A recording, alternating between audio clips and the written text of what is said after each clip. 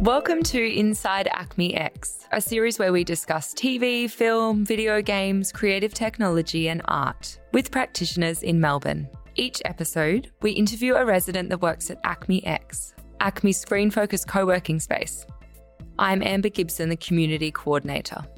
Before we begin, I would like to acknowledge the traditional owners, the Wurundjeri people of the Kulin Nation, on whose land we record this podcast here in Melbourne. And I extend that respect to any Aboriginal or Torres Strait Islander peoples listening in.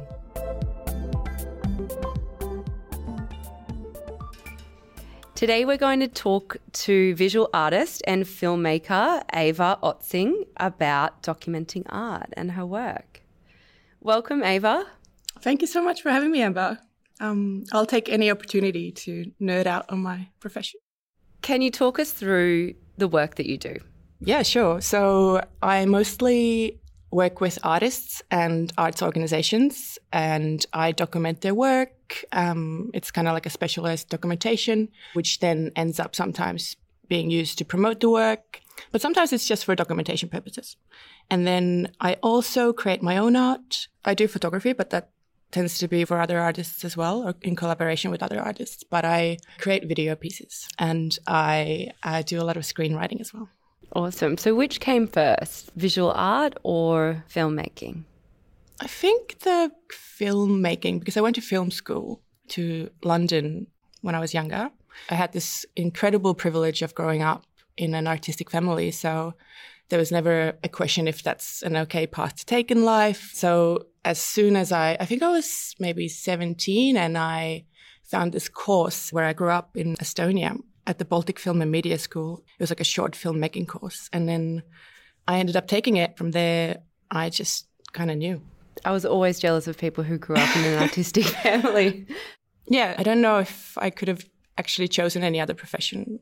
My mum was a singer in the Estonian Philharmonic Chamber Choir, and my dad had been also a filmmaker, or like a director of a filmmaking company. There was just this air of like, you don't have to be like normal. You can just do whatever you want, really.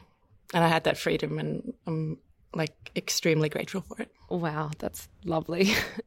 So what inspires you to document art instead of creating narrative film, for example? It was definitely a dream of mine to create fiction films, to direct or to write. But then once I started working kind of on like some shorter productions and some productions in London, I actually didn't like what I experienced at all. Like, I didn't like the industry. I didn't feel included. I looked at it and I thought, that's not for me. And then I just kept doing kind of my own thing, just shooting by myself, editing things. I kept working with musicians and artists. And then when I moved to Melbourne almost a decade ago, I ended up working for the National Gallery of Victoria and got this incredible job as the moving image designer. I don't know, it just kind of happened. So because I worked for National Gallery and then Sydney Opera House and Dark Mofo and Melbourne Symphony Orchestra, Chunky Move, Melbourne Theatre Company, lots of arts organizations, I kind of just ended up doing everything, including sound design, editing, filming, interviewing. I loved interviewing, so it's really funny being on this side. Yeah, it's such a pleasure, isn't it, to chat to people and they tell you their stories. I'm sitting here and just able to absorb all that knowledge as well. You can learn so much. Yeah, that's what I've been loving about my job, like working with all of these like artists, is every time I do a project, I either, whether it's like filming Frida Kahlo's self-portrait as part of MoMA, or if it's like a firework display of someone's loved one ashes being blown up. Like, it is, every time you learn so much, and you don't learn it as a general public, you kind of, because you are there filming it and recording it and then viewing it later and then presenting it in another form for other people to view, you really have to get into it. And all of this experience from like working with dancers and theater people, musicians and artists. I feel like it's all like I'm just like hoarding it or something. Yeah, you're definitely getting to know them on a deeper level because you're shooting that film and then you're editing as well, so you're seeing it over and over. So of all of these projects, what has been one of your favourite projects that you've worked on? It's so hard to choose a favorite. I created this documentary with my friend Charlotte Watson. She's an artist as well. And we were just in between those terrible lockdowns, and we kind of got together and created this documentary. And it ended up showing at one of the most kind of amazing nature film festivals in Estonia. And it felt like a real full circle for me to have this documentary play in my home country. And also the fact that I got to collaborate with lots of other people on it as well. A really talented composer and sound designer, and Charlotte, of course. Yeah. Yeah, it was really cool. Was that Confluence? Confluence, yeah. Yeah. And it was shot around the Merri Creek, was it? Or yeah, it was shot in a studio in Brunswick and then the Merri Creek. Yeah.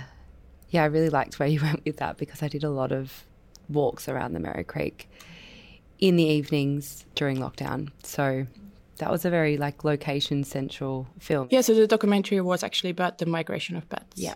So how every night they travel at the same time across Melbourne, and how that migration kind of gave a sense of time during those really difficult times that we went through here.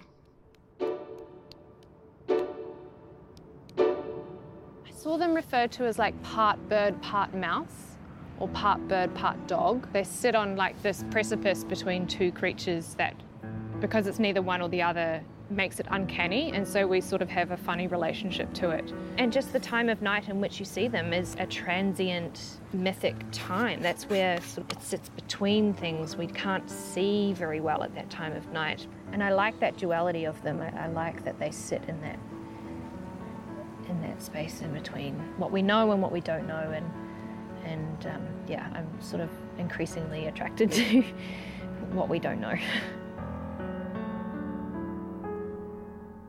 So every day, she said it in the film as well, when she saw the bat, she knew that, you know, another day had passed and everything's all right. Yeah, because you did need those markers of time. And you have another project that you're working on with your friend, Marnie Green. Can you tell us about that project? Sure. So this project, it just happened because somehow me and Marnie, we kept working together on projects with Chunky Move, this amazing contemporary dance company here. We happened to work together on like 3 projects. And then I was like, Marnie, we need to do something together. And she was in Berlin, and she sent me this track by this Greek electronic musician, Lena Platonos. And I listened to it and I was like, yes, I know, like, let's do this. So we're working on this project that looks at humans as this like organic form existing in a city space that has been filled with concrete and technology. So we're seeing like how those things talk to each other.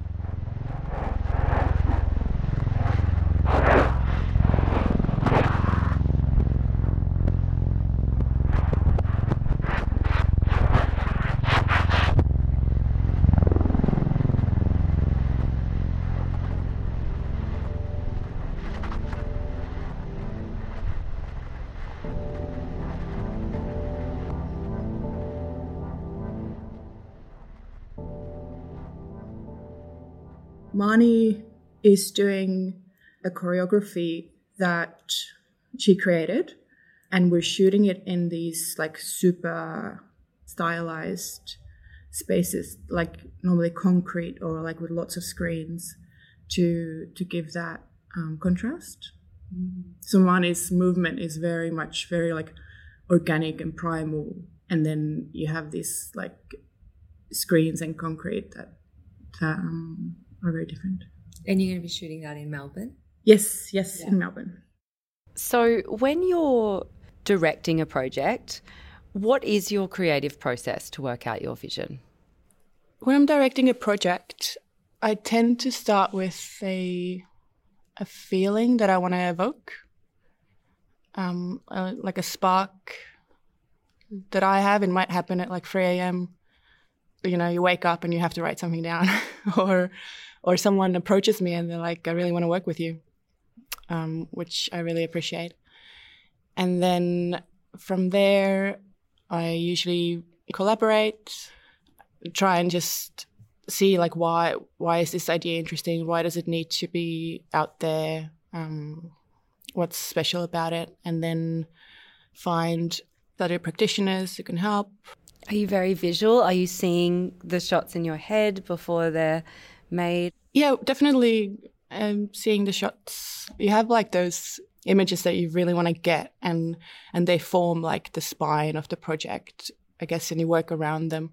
But then also, if you're working with like a cinematographer, you want them to bring something to the table and trust the process. So I think that like one person director with a vision is maybe outdated. Yeah. How do you work best when you're shooting?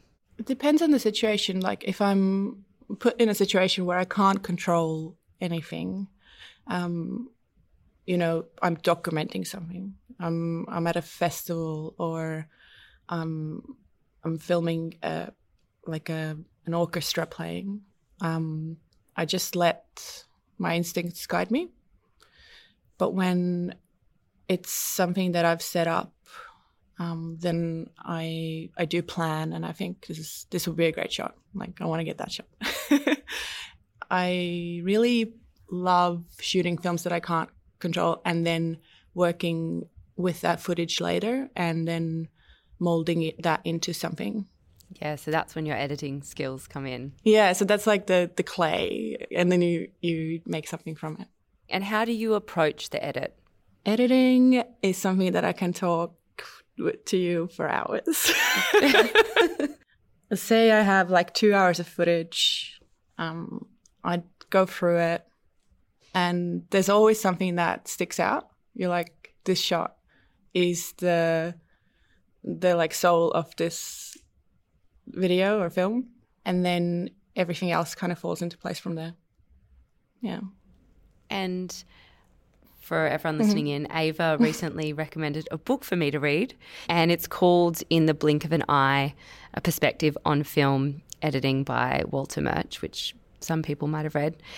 But Ava, there's a section in the book where Murch talks about this term seeing around the frame, and this term suggests that directors and editors have a different relationship with footage because editors, if they haven't shot the scene, then they only see what's on the screen. But because the directors have, you know, they've worked so hard to get the shot, they've developed an emotional relationship with the footage, and it's harder for them to step back and, you know, maybe they wouldn't cut certain footage that needs to be cut. What do you think about that term, seeing around the edge of the frame? That term, I actually don't remember, but I'm so glad that you brought it up, because one of the most important things I think with editing is that you have the distance from how the thing was shot. No one is ever objective, I guess. As an editor, you still put your preferences into a film, but when you're an editor, you have that distance from the footage because you don't know what happened on set, you know? Yeah. You don't know how long it took to get that shot, how hard everyone worked to get that shot. Because when you're a director or any other crew member on set, you work so hard for it. Yeah. And you want that shot to be included. And then when you're an editor, you take this footage and you're like, well, but it's actually not that good, so you're not going to include it. It's the same with like editing a book or like any editing. And sometimes there's like little moments that the director doesn't see, or when you're there at the moment, you just can't see, but they actually work within the bigger picture. So with editing, it's so great that it's never like A, B, C. You know, you don't have 3 shots in a row. It can be like 2 shots create a third thing, completely like a completely new thing. So it's I'm getting really nerdy. So how do you create that distance if you are ever directing and then editing work? Yeah, so what I do often with art documentation, or I just usually leave the project for a few weeks. Yeah. Yeah, I don't like, if I see the footage straight after and have to edit it straight after, it sometimes doesn't end up being as good as it could be. So you really have to get your mind off it. Yeah, or you have to switch planes somehow. Have it compartmentalized. Yeah, and do you seek advice from other editors? Do you work with other editors? Not really, no. But so say I recently worked with Rico Rennie on his piece, What Do We Want for Acme Commission, Art Bank Commission. And I was doing the additional editing for it. So I got the project and it had already kind of, everything was there for me to start editing from. And then Rico was in the room and I would create something. I would create a cut. And I'd be like, what do you think? He'd be like, love it. And I was like, great. Okay, so you had that nice trust and back and forth. Yeah, it's really great to have the artist in the room and just go back and forth, and I can instantly tell, like, I would create an edit and show it and the feeling isn't there. Like, you can tell that it's not quite there, and then you just create another edit until it's there. And it's the same. I was recently editing a show for Ruben K. And he was in the room as well, and we spent. He's hilarious. So he's hilarious. Yeah, editing that show with him in the room was exactly as you'd expect. It was so fun. Yeah. So, what is your style of editing? My style of editing is definitely following my intuition. Like, it's emotion driven. It's musical. I have a musical background, so often I use the rhythm and just this like feeling that I get when I'm editing. Yeah. So you have a musical background? Yeah. So when I was younger, I played the violin, and then I sang in a girls' choir. Awesome. And then I was always kind of encouraged to make music. And I just, it's incredible. So that really helps when you're an editor.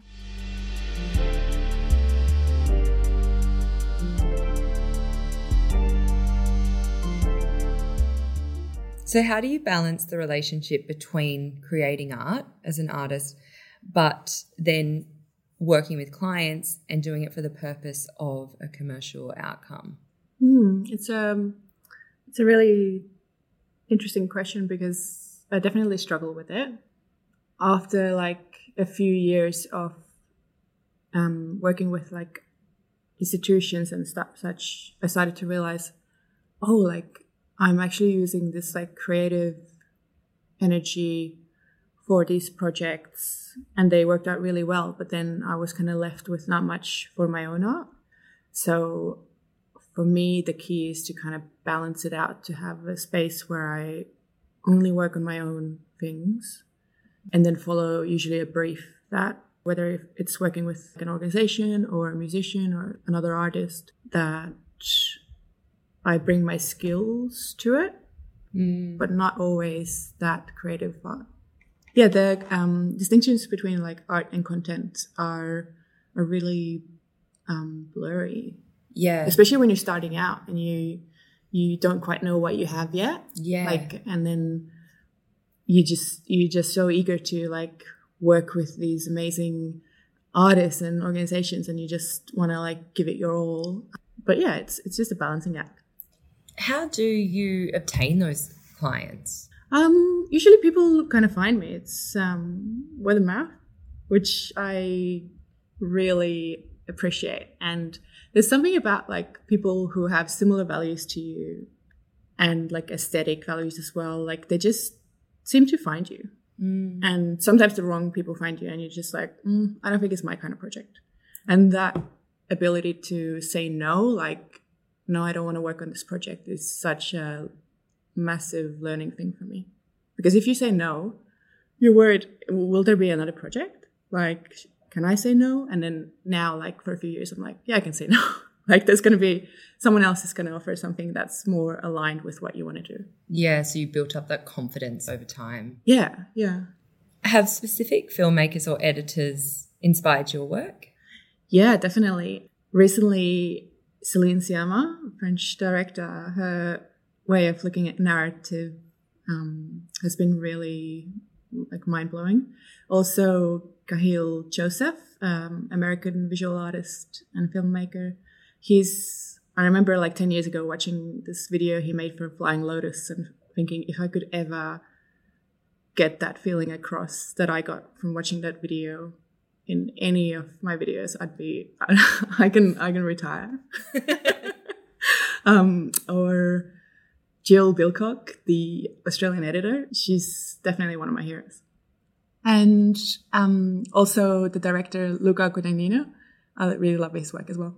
I think his work is so intricate and just beautiful. He's really good at creating this like nostalgia element for things. Well, thank you so much for joining us. Thank you so much for having me. I love talking to you.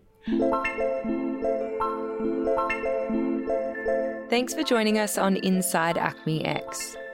If you would like to find out about Acme X and keep up to date with the next episode, follow us on Twitter at Acme X Studio.